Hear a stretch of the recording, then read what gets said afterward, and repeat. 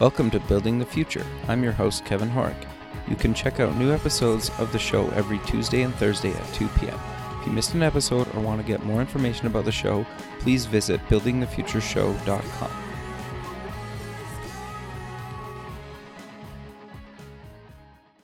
Season 1 of the TV version of Building the Future is now streaming online at buildingthefutureshow.com. Welcome back to the show. Today we have part 2 with Mike Lingle. If you missed part 1, you can go to buildingthefutureshow.com and listen to it there. Mike, welcome back to the show.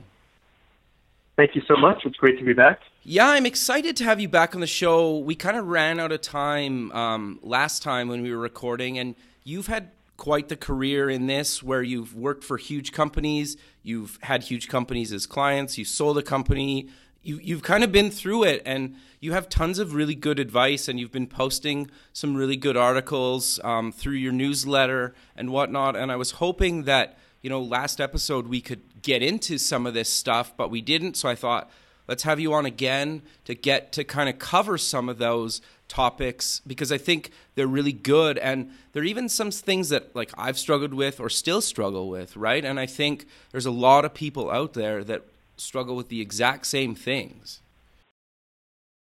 Yeah, and I definitely have some of the same conversations over and over again, and I think that's part of what I'm trying to get to with the stuff I've been posting. Sure. It's helpful for other people, so maybe they can learn from my mistakes.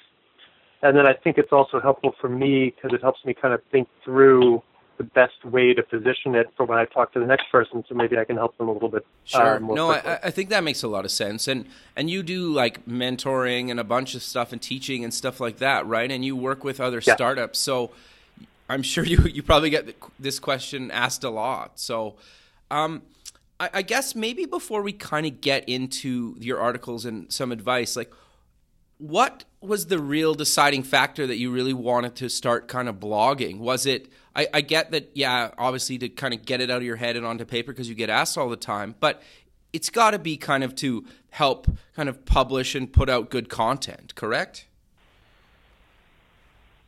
Yes, absolutely. And it's sort of a positive, virtuous cycle. And there's really a few different components to it. It all stems from doing my own, having run my own business and continuing to run my own business, because this consulting is essentially a business.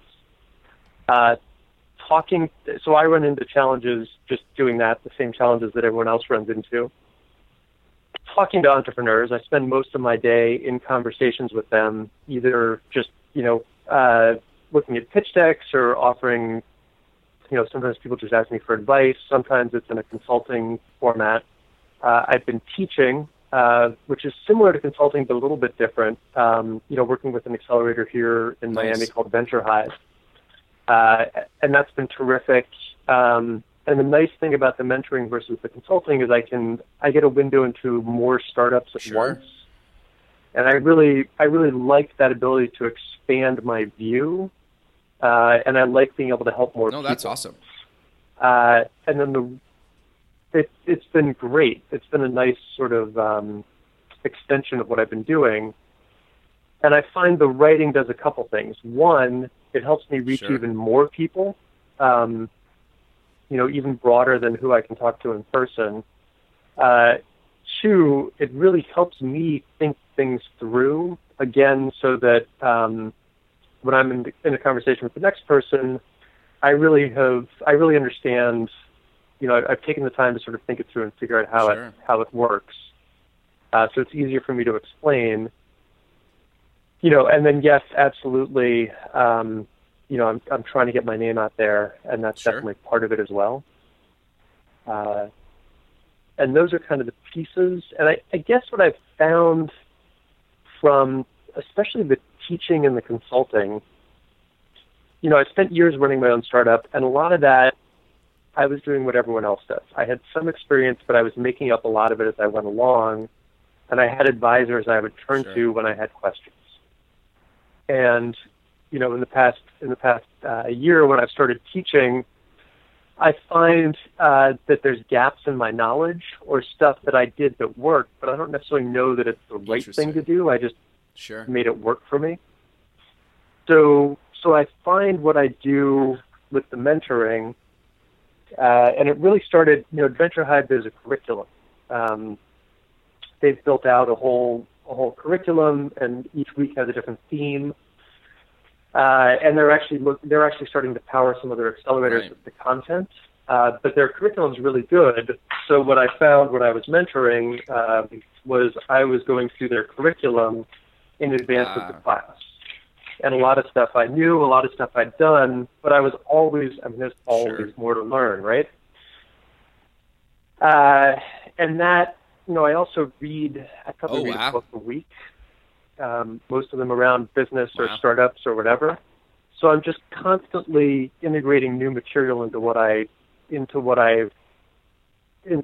know, and then I'm always talking to startups. So the stuff I'm learning combines with my experience, and over time I just get better and better and better because I've got both the experience and the theory. But I find I got to keep sharpening the tool set. But I also think that's really good advice in itself, right? Because you've been through it, you've sold a company, and you're still hustling and trying to learn. And like you just said, you're still reading books on this stuff because you're constantly learning, right? And I think that's super important to stress again. Yeah, and I find again, there's always more to learn, and there's always a better way to do things, and there's always a way to optimize, and there's always stuff that I don't know. And I find, I don't know, even a book a week, I have a backlog of stuff I want to read. And I think, we've all read The Lean Startup, right? Or at least people have heard of it.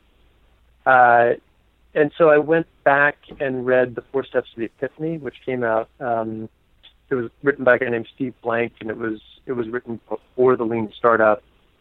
And Eric Ries, the guy who wrote The Lean Startup, was actually a student of Steve Blank's and built on his work to create The Lean Startup. And so the Steve Blank stuff is really great. It's a little it's a little less actionable because it's kind of complicated. But he makes some really interesting points. One of which is that your real competitive advantage as a small company is your ability to make decisions quickly. So you need to build an organization that's taking in information and learning quickly, and then making decisions quickly. And that's how you really beat your competitors. And he makes the point that you can structure your company, and you want to structure your company different than a larger established organization, and that oftentimes if you hire big executives from big companies early, they can't actually operate in that environment particularly well because they're used to they're used to more structure and slower decision making and more resources. So then you have the Lean Startup that built on that. And then recently I've been reading, there's a guy named Ash Maurya who wrote a book called Running Lean a few years ago, and he's got a new book that just came out a couple weeks ago called Scaling Lean. And he's building on both of those guys. And I'm finding his stuff to be a lot more, way more actionable even than the Lean Startup. And he's got some great shortcut tools. So there's a one-page document called a Lean Canvas that came from something called a business model canvas. But Ash Maurya turned it into the Lean Canvas, which is basically a one-page document with a few boxes in it, and you can map out your entire business model. And then you can discuss that business model with other people quickly. You can iterate it quickly because it's just basically bullet points on a page, and it tells you what hypotheses you need to go test. Who is your customer? What are their pain points? Will they react well to your solution? Will they pay the price you're asking? These are all things that are guesses that need to be verified. No. So that's a tool I wish I had when Sure. I've been running my company, right? I was able to, run companies without that tool, but it's so much quicker and easier, and I'm really using that a lot more, both for my own business and with the Sure. businesses I'm working with. So I just find there's stuff like that just lying around out there that that I want to bring in and incorporate and optimize so that I can be more effective with the companies that I talk to. And then that's information that I can just pass along so anyone else, I mean, Ash Moria is obviously passing it along as well because it's his thing, but I can pass it along to my circle and help them speed up their ability to optimize. No, that makes a lot of sense. And I think it's kind of interesting because I know, at least where I live right now, we're kind of in quite a bit of a recession. Where I live is a lot of it's a big government, oil and gas kind of town. And I know there's a lot of companies locally that are doing kind of service work, whether they're the agency type or they're maybe even just like a web shop, and they're looking to kind of get into doing their own startup, or even just like working with a client of theirs to turn maybe a project that they're working on or a product they're working on actually into a company on the other side where they partner with their client and kind of release it to that. And I think your last couple articles kind of really resonated with me in that because, and I'm sure there's a lot of companies out there across the world that are, maybe trading time for dollars, and they're thinking like, how can I maybe build a product on the side or transition to eventually building that product full time and kind of maybe weaning off the client work a little bit, or maybe still doing some, but kind of having a product. And I thought your article, like especially about kind of, is your startup kind of learning to get paid, kind of resonated with me when, people were asking me and talking to me about that kind of stuff, right? And I think the thing that kind of resonated to me with it is how you basically did that, and you did that with a huge company kind of helping you build a product, or at least that's how I understood it. Correct? Right. Yeah, they were basically paying for me to assemble a team to build what was at the time a custom product for them. But then we made that same decision to make the shift in our company, which is essentially a service business, a custom development shop, and just start going after that product. And I don't know, do you get that question quite a bit? Because like we seem to be getting that question all the time. Yes.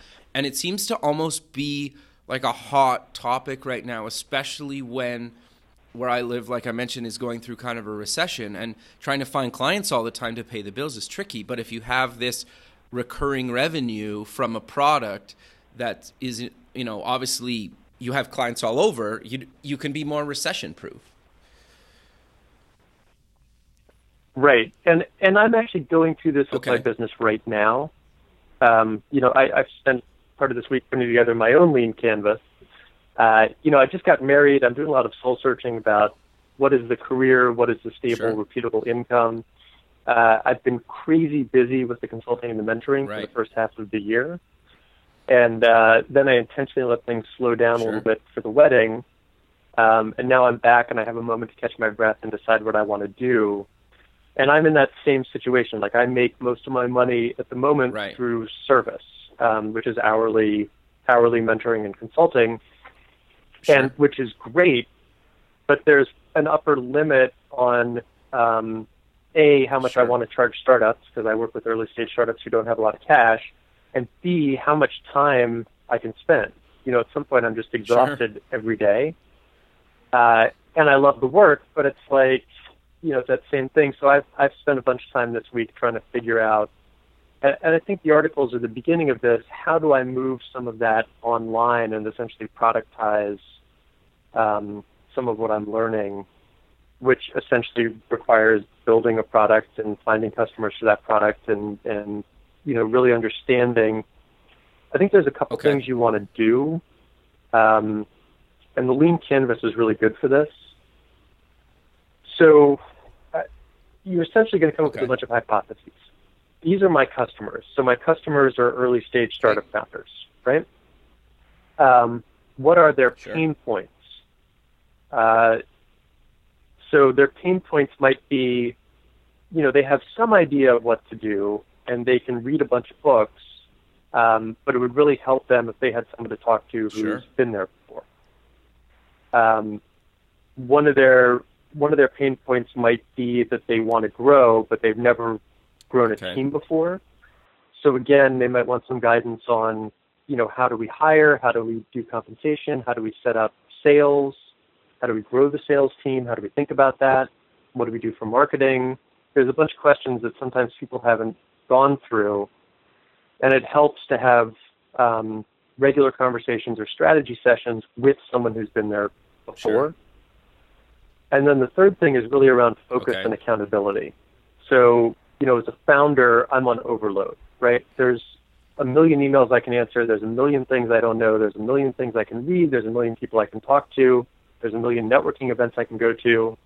And if I'm not careful, days, weeks, and months disappear, and I haven't moved the ball down the field closer to my goal. That's interesting. I've been thinking a lot about that actually recently, because through the show, sometimes I kind of get asked, and I almost start telling people sometimes, stop reading and going to networking events about how other people made it, and just start figuring out how to make it for yourself. I'm not saying don't read ever again. I'm not saying don't go to networking events, but to your point is you can get so lost in going to a networking event every night, trying to read 12 books at a time, or at least chapters in a bunch of books. And like you just said, you never actually build your product, right? And as good as some of that knowledge can be, you really need to make time to build out your own kind of startup.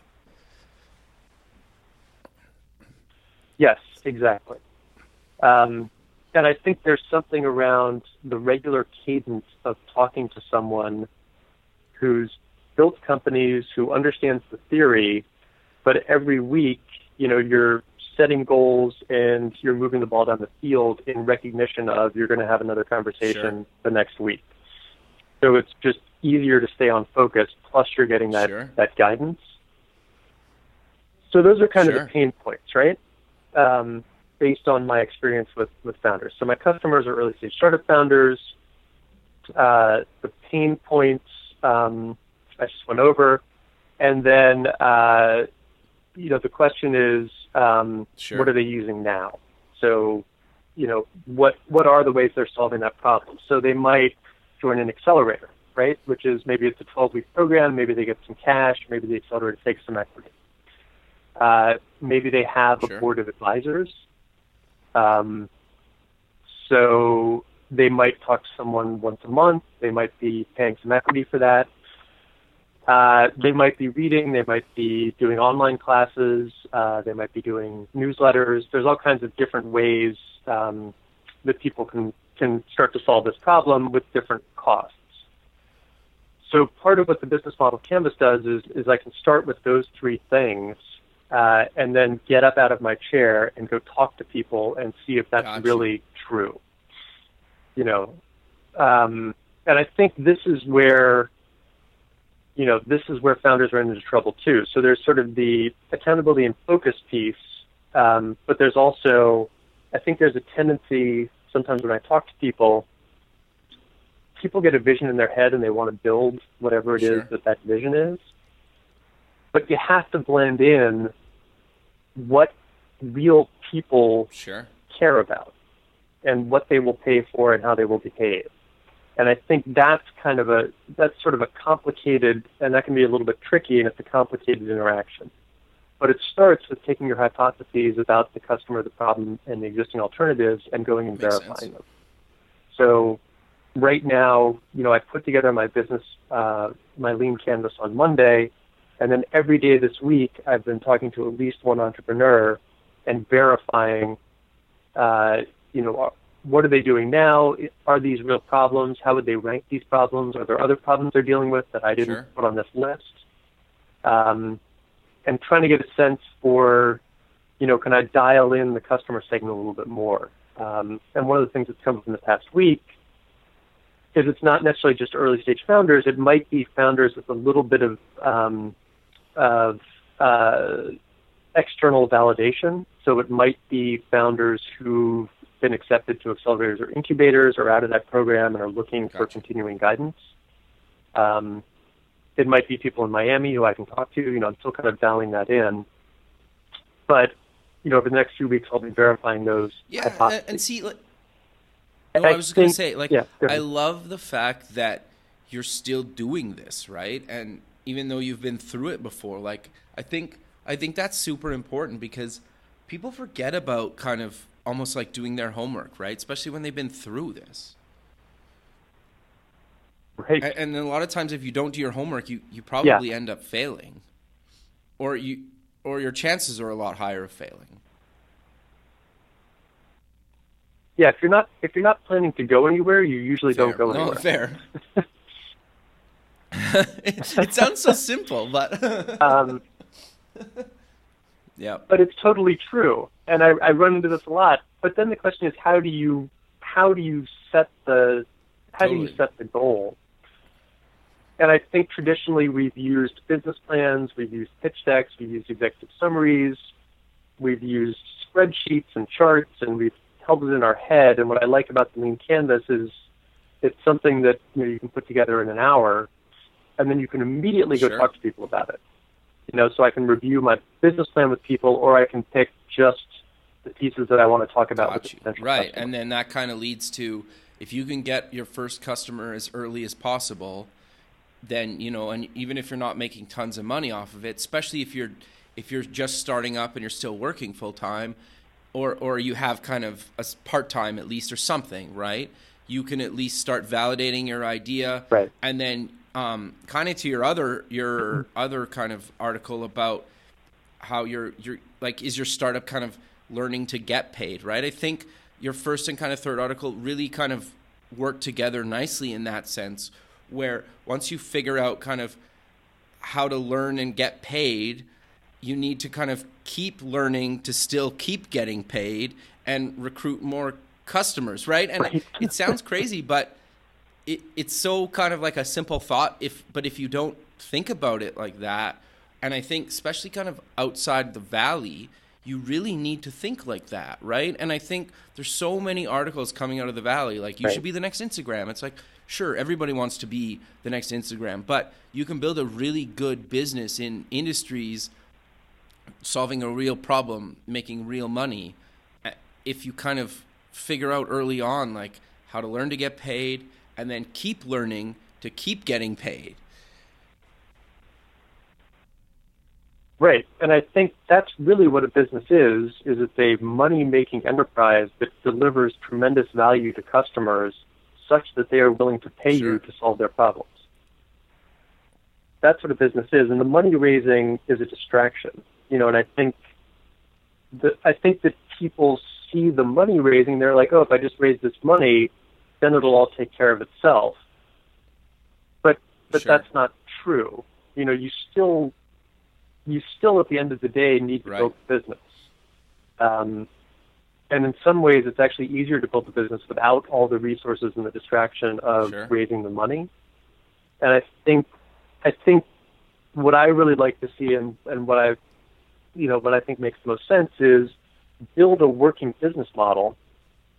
And this is one of the things that Ash Maurya really pushes in running Lean and scaling Lean. What you're building is a working business model. You're not just building an app or a service or a product. And that working business model requires you to deliver value to customers, to receive value in return, and to make sure that the value you receive is less than your costs. And if you can build that and show that people are really using this thing, then it makes sense to raise money and use that money as fuel to power the rocket ship using the engine that you've already built. That's interesting because you mentioned kind of the story of like Tony from Zappos in one of your articles, and I thought it's been a long time since I've heard that kind of story, and I think that's basically what he did, is what you're just describing. Right, and he didn't even start Zappos. I was actually surprised at that because it's not Tony. Oh, really? I had to go look it up after I came across that story. But it's some other guy whose name I can't even remember because Tony came in later. but it's some other guy who was going to the shoe stores and taking photos of shoes, and then when he sold them online, he would go back and buy the shoe full price from the shoe store. And, he didn't build a complicated website. He didn't build logistics. He wasn't doing any of that stuff. Whereas I think, I think a lot of founders, people starting startups are like, oh, I'll raise the money and build the logistics system, and then I'll have this big company. And he basically started, it cost him basically nothing, right, to start that or to do that, right? And they sold to Amazon for what, a few $1 billion? I can't remember the exact number off the top of my head. Yeah, I think it was like 1.1 billion or something. Yeah. I mean, enough. Yeah, we always joke that guy's probably eating the blue box of Kraft Dinner, Right, exactly. And there's another book I've read that's called The $100 Startup. That's written. It's essentially it's a blogger who got excited about this topic and went out and interviewed 1,500 small business founders who were usually selling stuff on the internet, but not necessarily. And they all started their businesses for less than $100, and they all have, they're all supporting themselves with it. It doesn't mean that they're selling Amazon for $1 billion, but they started from this concept of, I'm going to have customers and they're going to pay me, and then they grew from there. And he really gets into the nitty-gritty of, how did they do that? Okay, sure. No, I think that's awesome, right? And I think there's a good list of resources, right? Yeah. I love the fact that you're giving all these good resources that people can go check out. Yeah, because I certainly don't have all the answers. Part of what I'm trying to do is just leave a trail that anyone can follow. And part of what I'm trying to do is take some of what I'm seeing, both what I'm taking in from reading and from conversations with entrepreneurs, and package that into these articles so that the most useful stuff is easily accessible. Sure. No, I love that. And that's partly why I wanted to do kind of a second episode with you, because you're in there, you're talking to people, you're doing it yourself, you've been through it. So, I love the fact that you are openly admit you still don't have all the answers. And in a lot of people's eyes, you're extremely successful, you've done this before, and you're still saying, look, I'm learning, I still don't know it all. I love that, right? And I think a lot of people are scared to just do it because they figure they need to learn everything, and you will never learn everything. It's just impossible. Yeah. So it's impossible. The other thing that I've obviously been thinking about lots is kind of the equity stake side of things, and it's interesting because I get asked kind of all the time, and I'm sure a lot of people do too, because I work as a creative director as my day job. And so, people always want me to I got this app idea, and I'll give you 50% and I'll keep 50%, but you do all the work. And then of course you get the people that you've worked with in the past that you legitimately say, you know what, that's actually not a bad idea. You do maybe the marketing part and I'll do kind of the design, and we'll get a developer and we'll build this thing right in the evenings and weekends. And it's interesting because we always kind of at the beginning, it's some of these people I've known for more than a decade, and we've done projects here and there. But when that kind of, how do we split the equity of this project that is vaporware, today, that could potentially maybe do something or make a little bit of money? I really liked how you kind of talk about slicing kind of the pie and the equity in a startup. And I think it really got me kind of thinking. So do you maybe want to kind of mention your thoughts on kind of equity? And I love the fact that you kind of have to work for your share over a period of time. Right. And let me say one thing before that, just to set the stage for that. And I'm kind of playing off, and I talked a bit about this at the beginning of the Slicing Pie article, and you just mentioned it. But the perception and what happened when we started SlideRocket, which is an online presentation software, this perception that whoever's building the software has to build a bunch of stuff first, while everyone else waits around. And that was certainly the situation we found ourselves in, and that led to some of the, negotiations over the equity and the reallocation. What I've figured out with the Lean Canvas and with the Running Lean book, and what I'm talking about with having your startup learning to get paid, if you're really going out and talking to customers based on the hypothesis, you can verify that there's a problem that people will solve. You can anchor the pricing based on what people are paying to solve that problem now. You can figure out, validate your customer, validate your early adopters, and then you can go back and build a mock-up of your product and figure out the pricing model. And so you still haven't developed anything, and there's a lot of work in going out and talking to people and validating the hypothesis. Now you've got a mock-up and a pricing model. You can go back to people, and this is kind of the magic of running lean. You go back to people and have conversations with them. You show them your mock-up, walk them through it, get their feedback. Then you show them your pricing and try to get them to agree to buy right there. Because you can't actually validate pricing verbally. The only thing that validates pricing is people actually buying. That's a really good point. Because people will tell you people will tell you all kinds of things when you're sitting there with them, but they'll do very different things when it's time to pull out the checkbook or the credit card. So, what Ash Maurya's point is, and what I think is great, and what I've tried to do in my own business, is go validate that pricing and the pain point and get paid. Then, now you know exactly what you need to build as a minimum viable product, and you can do that. But there's work for the entire team to do, and you're not just waiting for the software guy to write a bunch of code. So you validated that you're building the right thing, and you're building as little as possible that you can give to customers that really is going to provide that value that's going to make them pay, and you've got money coming in.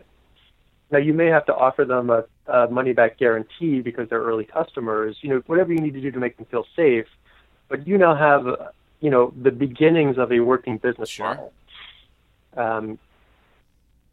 So that's the magic of the lean startup, and there's work for everyone to do, or that's the magic of running lean, and there's work for everyone to do who's on the team, both in terms of development and in terms of, you're essentially doing sales and marketing right from the beginning rather than waiting for a product, and your product is going to be much more useful to people.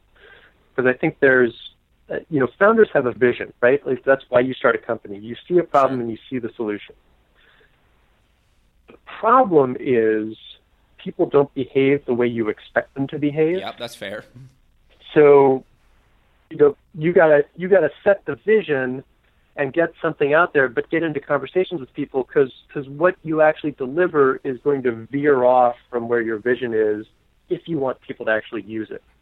And you're going to have to work with the customers to adjust your vision to actual human behavior and actual, what people will actually pay for.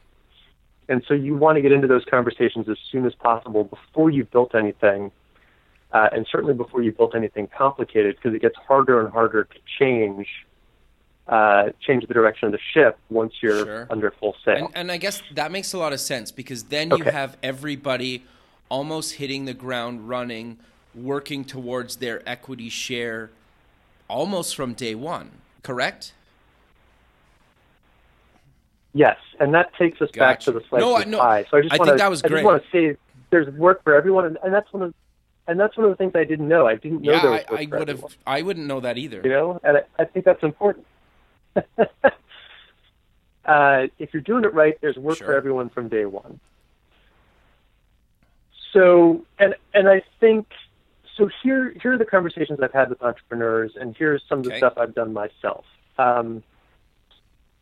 What we did with one company was we had a verbal agreement but never signed anything. And guess what? Things changed, and one person wasn't contributing, one person thought they were contributing more, and so we, a year and a half later, 2 years later, we were going through this agonizing process of figuring it out after we all already thought we had a verbal agreement. Sure, and I can imagine.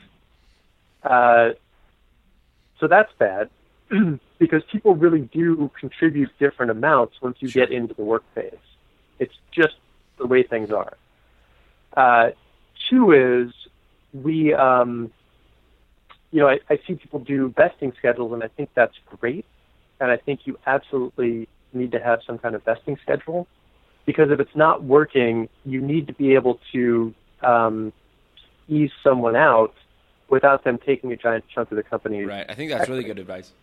And the vesting schedule does protect you from that. And sometimes people just don't know that.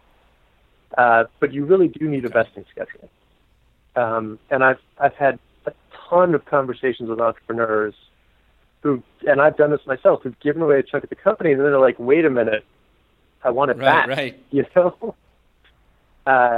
Right, because this person isn't performing, or, I mean, not even because they're a terrible employee, but something may change. You know, they may have an illness in the family, or, whatever. Yep. Anything can happen. So, but that's the vesting schedule is a really blunt instrument, because it's binary. You're either in the company and you're vesting, or you're out of the company and you're not vesting, and those are your only two options. So there's not this fine-grained, stay with the company, but you're only working half-time instead of full-time. Like, that just, the vesting schedule doesn't cover that scenario, and that's actually a very likely scenario. Like, it turns out someone's not contributing as much as they thought they would, but they're still a key player and they still want to be involved. And it still makes sense to the company for them to be involved. So what the Slicing Pie book does is get into that problem, which is really, especially now that we're all distributed and you're not even necessarily sitting in the same office, people are contributing different amounts of hours, people have different skill sets, they're giving up different amounts of hourly compensation. Right. Every hour I spend building a startup, as a startup, I'm not getting paid a regular paycheck, and I may bill out at either a super high rate or a super low rate compared to other members of the team. I may also be bringing cash to the deal. One or more team members may be paying the server costs or the computer costs or the marketing costs or the travel costs or whatever it is. And there's all kinds of different inputs, right? So what Slicing Pie is trying to do is map that all out so that as you're going through that initial phase, you can have some sense of fairness. And you set the rules in advance so everyone knows what the rules are, and as people come into the team or as people maybe leave the team, the rules are all set in advance. It's a much easier conversation because people make decisions knowing what the ramifications are ahead of time, versus that horrible cleanup process. That makes a lot of sense. So do you recommend then that people almost meet monthly or quarterly to say, I earned my keep this month, for lack of a better term, or how do you kind of handle that? Because that's got to be a tricky conversation to have, right? Right. And the Slicing Pie book is short, and he gets into that. But you can either keep hourly or daily or weekly timesheets. If someone's really working full time, you can just, or beyond full time, you can just credit them a block of hours. I've been doing consulting for a lot of years, so I'm just in the habit of keeping timesheets, so I just track my stuff by hour by project anyway. So that's usually what I do, is I know how many hours I work because I'm used to tracking it. Again, it depends on the team and how fine-grained you want to be. And I think each team is going to have its own cadence. I think the core thing to take away is not necessarily the specifics of the solution, but that you need to set the rules in advance. So if it is a weekly meeting or a monthly meeting and everyone's submitting timesheets, that's the expectation in advance, and people know to do that, and they know that there's ramifications if they don't do that. And equity is particularly, it's a particularly touchy subject. It's hard to talk about, and I think the nice thing about this is it gets it all out onto the table, at least at the beginning. it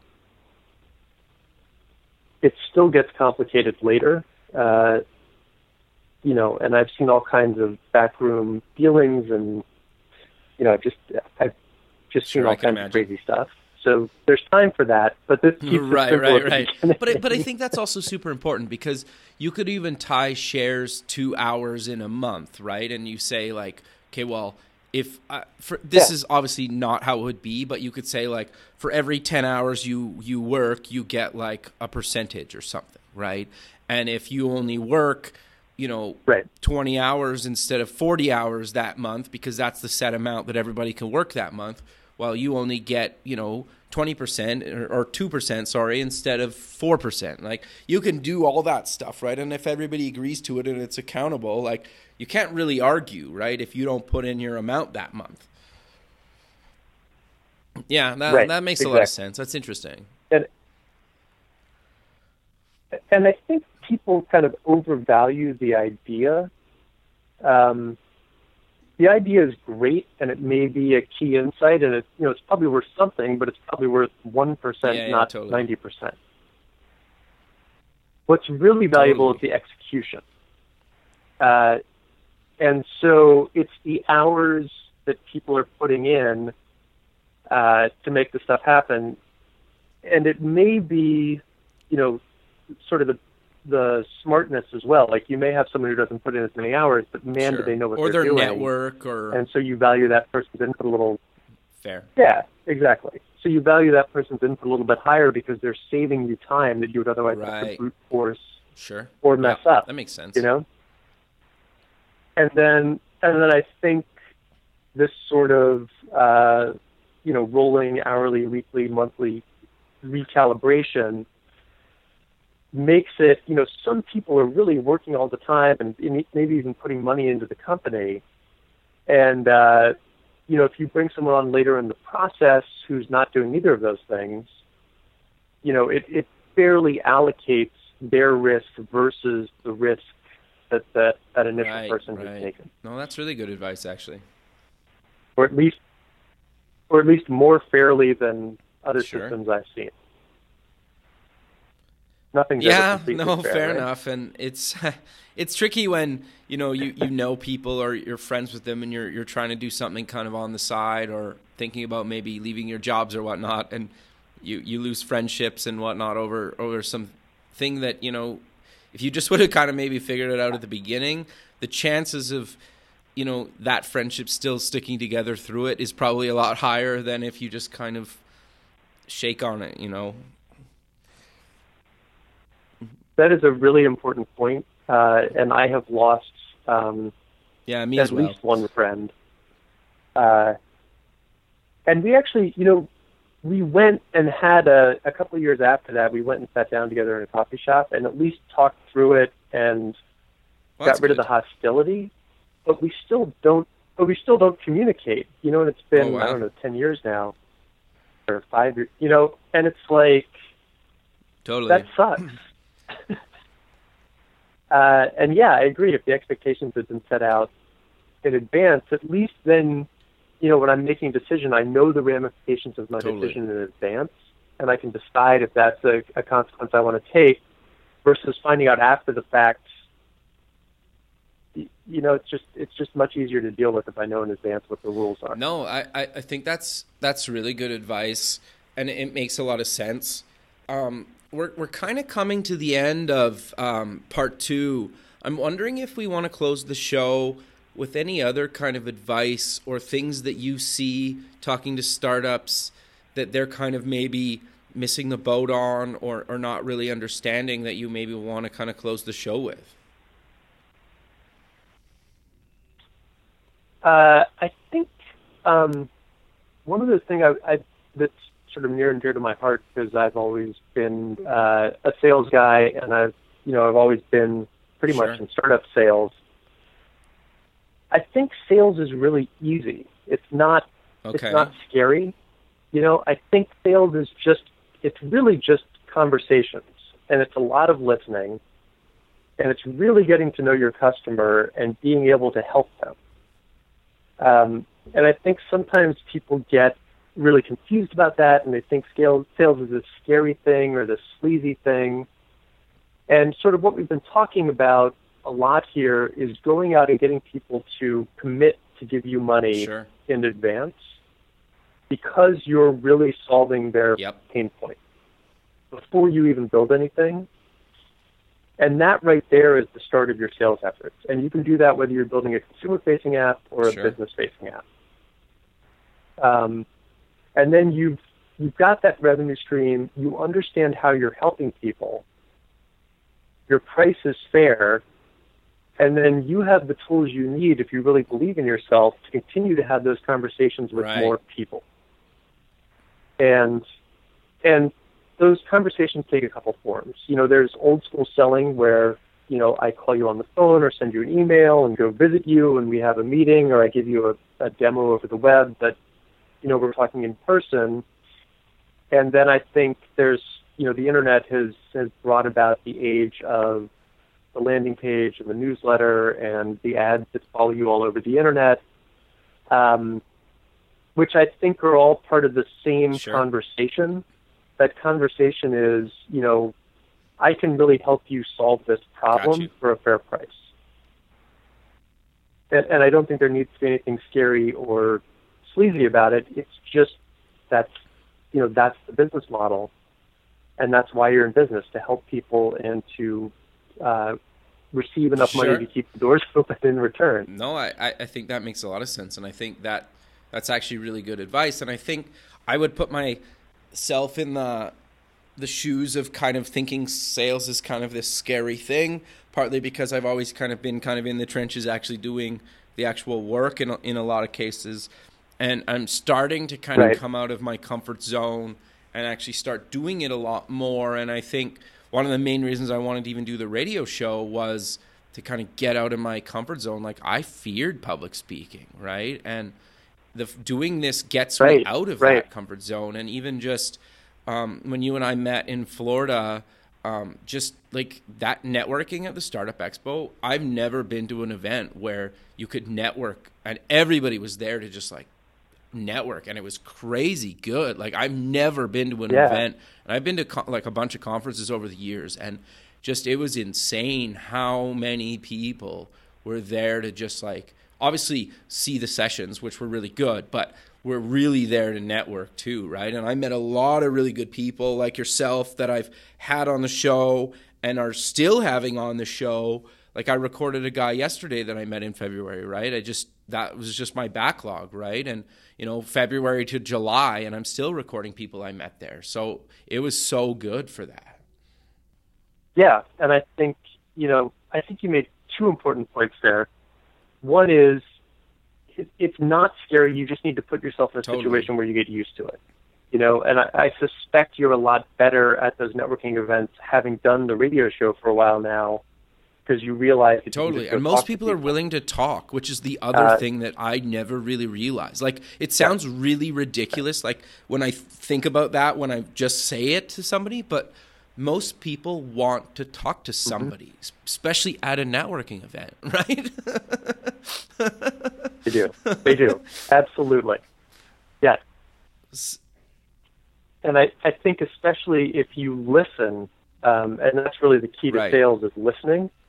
You know, it's maybe 25% talking, 75% listening, and really bringing value, you know, which in your case, you know, you can talk about the radio show, you've got stuff going on, you've learned a lot from the radio show, so you've got something to say in those conversations.